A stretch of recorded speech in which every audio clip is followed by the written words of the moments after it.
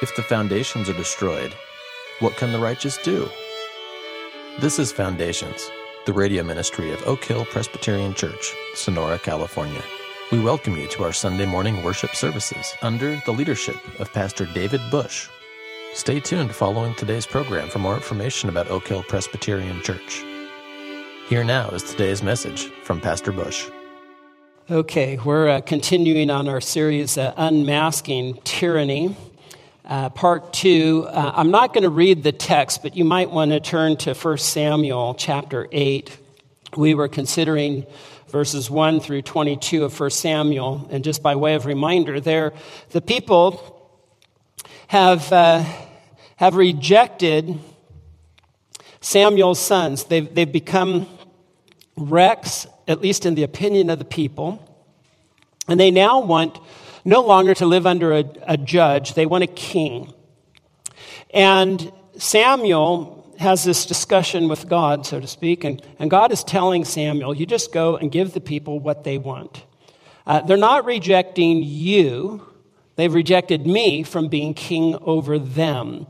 And what God is informing Samuel, he's saying, you tell them what this king's going to be like. And this king, we read, is going to be a thief. He's going to take and take and take and take and take in the passage, which we emphasize. And he was going to take for his benefit. And so we looked last week at 3 points and this warning that Samuel gives of this king who's going to be nothing more than a tyrant.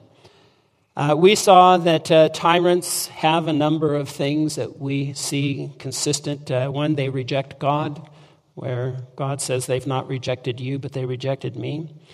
Tyrants establish standing armies was our second point. That was in contrast to the idea of a well-trained militia, having a citizenry that protected its interests rather than a standing army that fought the wars for the values of the king rather than the people.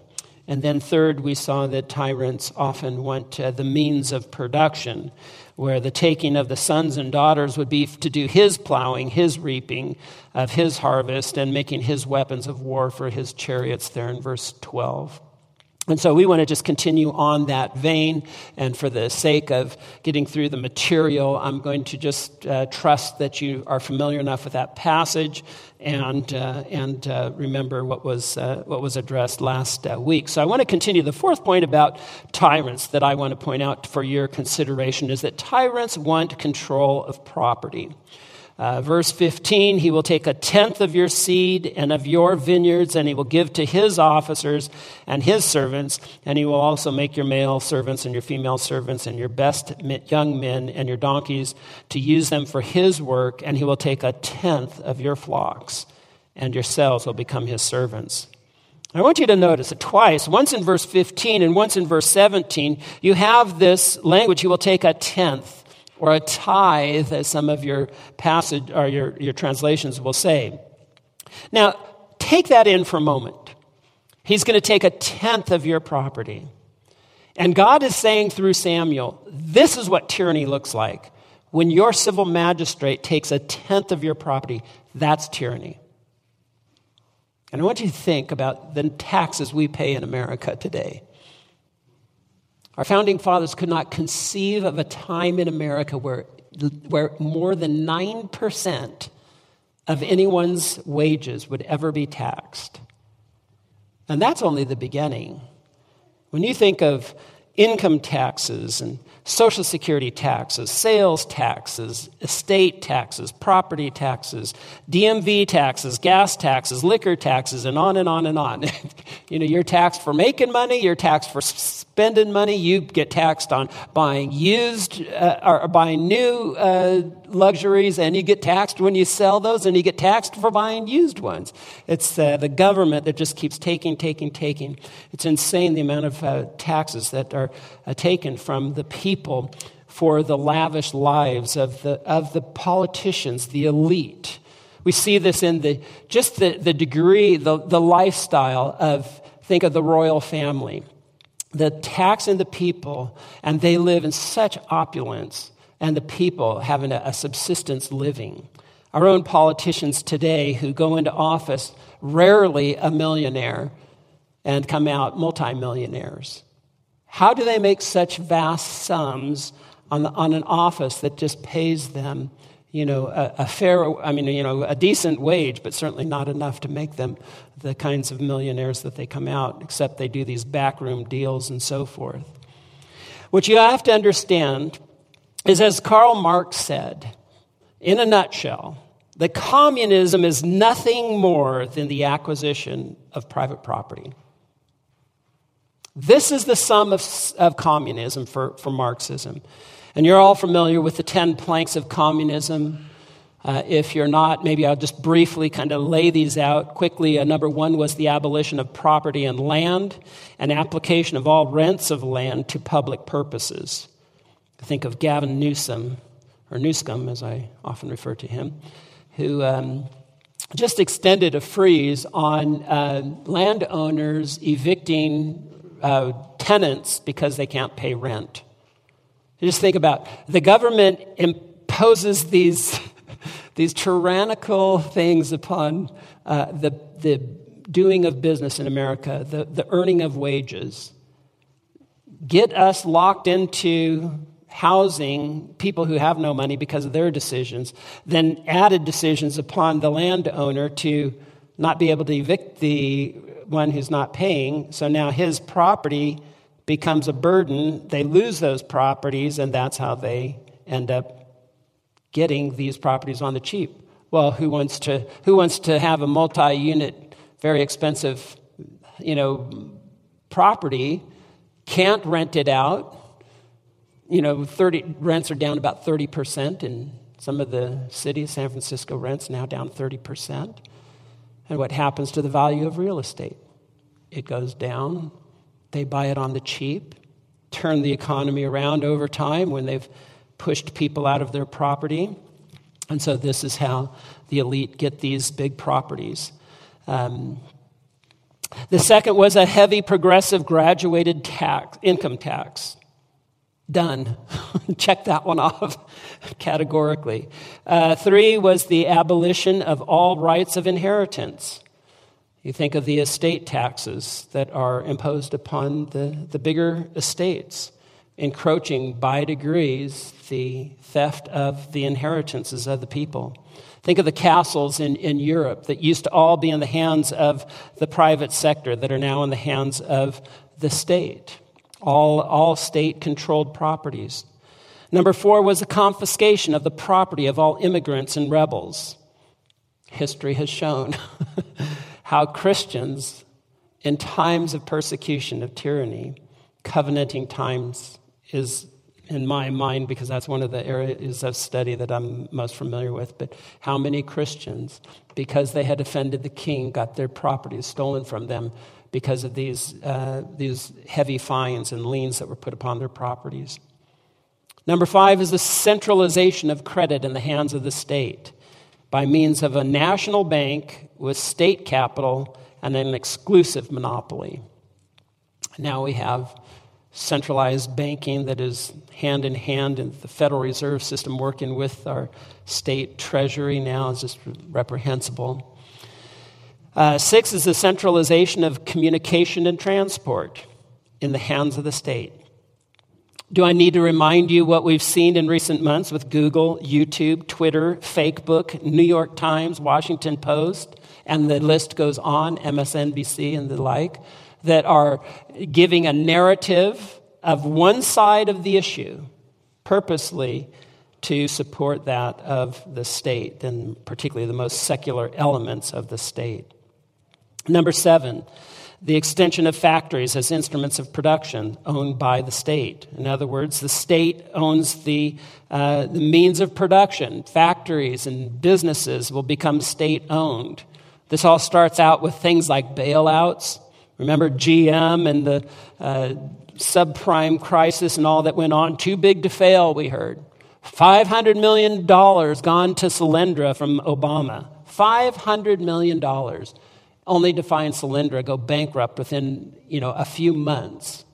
What happened to the taxpayers' money? That's $500 million of our money spent on an investment that we all knew was bogus. It's not for the state to make those kinds of investments. But if you're a communist, you see, we have to get the means of production. So you start softening it up to the thievery that comes by. Number 8 is the equal liability of all labor, establishment of industrial armies, especially for agriculture. See, this is where all people must labor. All people must labor. But of course, you know, if you've read Animal Farm, incidentally, was there anybody here who missed what my reference to Napoleon and Snowball was last week? I had a couple of questions afterwards when there were just a few. Napoleon and Snowball were the two pigs in Orwell's Animal Farm who eventually go into Farmer Jones's house, and they're the ones doing all the planning while all the other farm animals are working hard in the hot sun, and they're hungry, they're starving, but Napoleon and Snowball are in the house where it's cool, and there's the foodstuffs of Farmer Jones have been left there, but all the animals are all hungry. Well, this is my reference to our number 1 and number 2 in the land, as they say. Napoleon and Snowball. So here, where all theoretically are to labor and to labor equally, of course, those in the elite class are too occupied with planning to be out doing the labors. And so they get armies to protect those lands that they have, in effect, stolen from the people. I think in our own land recently, our forest rangers are now armed to guard our national parks. Pretty frightening that it becomes now a police force, effectively. All the while, they're trying to disarm the citizens. Why? Why would you need to have an armed force? Number 9, the combination of agriculture with manufacturing industries. Gradual abolition of the distinction between town and country by a more equitable distribution of population over the country. And you just watch what will happen during times of depression, when the big cities become so full of crime.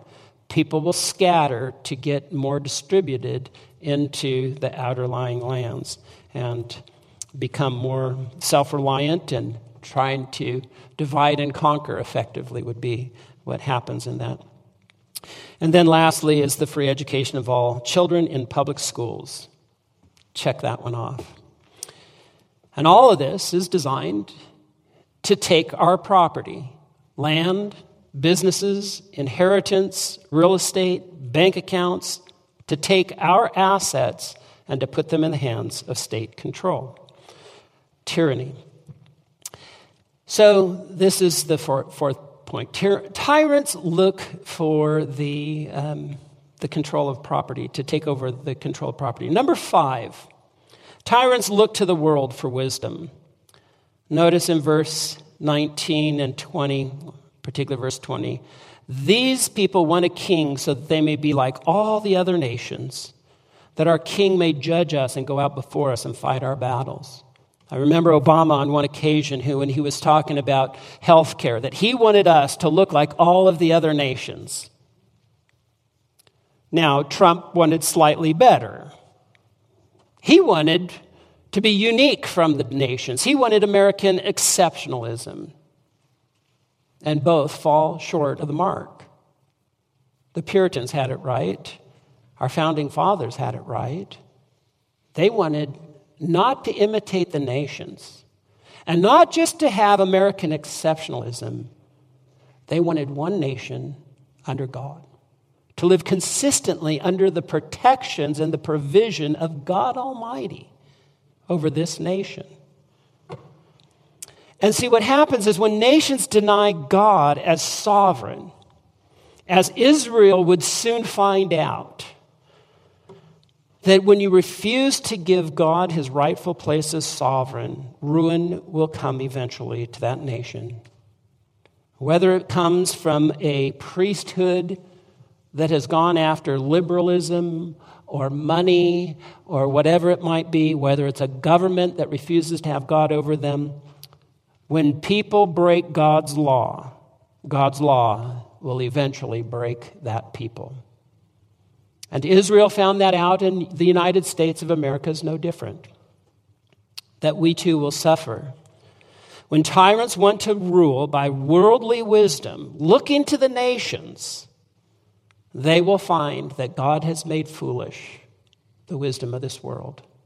They will employ foolish ends, foolish means of dealing with problems, and the tyranny ensues.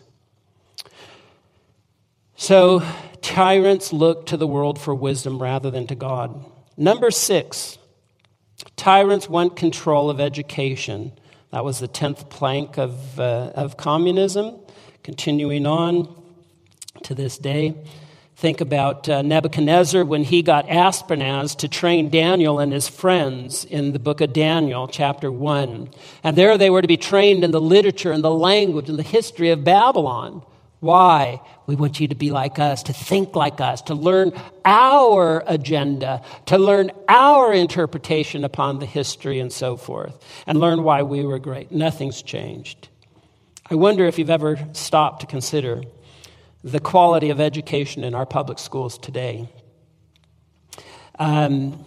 What are we accomplishing with our vast education? Think about where it used to be in our colonial era, what education looked like in these little white farmhouse, schoolhouses out in the prairie lands, and had a single teacher teaching multiple grades and what went on. You'd be shocked to see what was taught in some of those elementary years. First grade children learned words and much more complex memorization and a much more wholesome learning than most high school students will ever achieve in their reading particularly, but mathematics as well. Primary school vocabulary words in the earliest years, second, third grade vocabulary lists: blacksmith, wheelhouse, meeting house, justification, sanctification. What? Justification? Sanctification in third grade? You have pastors today that will apologize to the congregations for using words like justification and sanctification because they're too big for you to understand. Flee from any pastor who would ever speak like that will not train you up to understand what third graders used to understand. Utah spends about $6,000, perhaps a little bit more now with inflation, but a few years ago it was $6,000 per child to attend public school. That's what it costs to educate a child in Utah. That's the least expensive. In New York City, it's almost 3 times that, nearly $18,000 to educate every single student for a year. That's an average of about $10,615. Highest amount paid of any nation per child to educate them. And what do we get?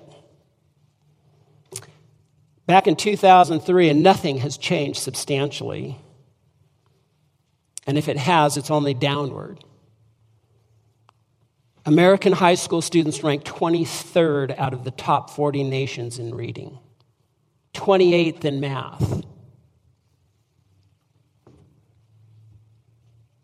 And I want to say that was before we got this postmodern, anti-rational, can't figure out basic gender issues, I need my safe place, rainbow-haired generation that we're breeding today. The education is abysmal in the land. And why? It's to distract them from the real issues, to deny them any sort of tools that they will need to critically examine the tyranny that is being foisted upon them. Incapable of examining truth claims, logic is not only not understood, but not even taught in the public schools, unless you choose by way of an election somehow, or an elective somehow. And we would never know how to fight the enemy. Let me warn you, folks, as Abraham Lincoln once said, the philosophy taught in the school in one generation will be the philosophy of the government in the next generation. If you think things are going to get any better anytime soon, based upon that kind of a statement, the next generation is going to be even worse.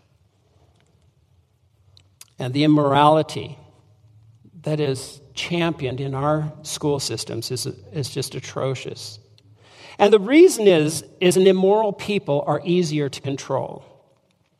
Criminals have a hard time calling other people criminal, unless, of course, you're a Democrat. Why is there a push for transgenderism in our land today? The push for homosexual behavior, championing abortion as a right, legalization of drugs, and on the list goes. Why? Because an immoral people are much easier to control. That's a truth that's been known by tyrants for years.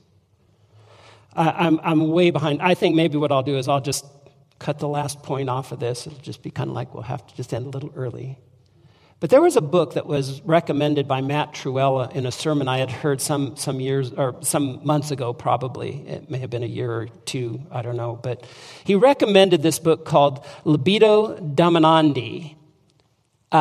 Here is a description of the book. I have not read it, but it's always been in the back of my mind. I want to go back and read it. But it was about how sexual perversion is used to destroy nations, to foster tyranny. I want to read the description of this book on Goodreads, where it starts with a quotation from St. Augustine. So, quote, "Thus, says Augustine, a good man, though a slave, is free, but a wicked man, though a king, is a slave. For he serves not one man alone, but what is worse, as many masters as he has vices." I'm going to back up and read that again because it's a mouthful as well as a headful. "Thus a good man, though a slave, is free.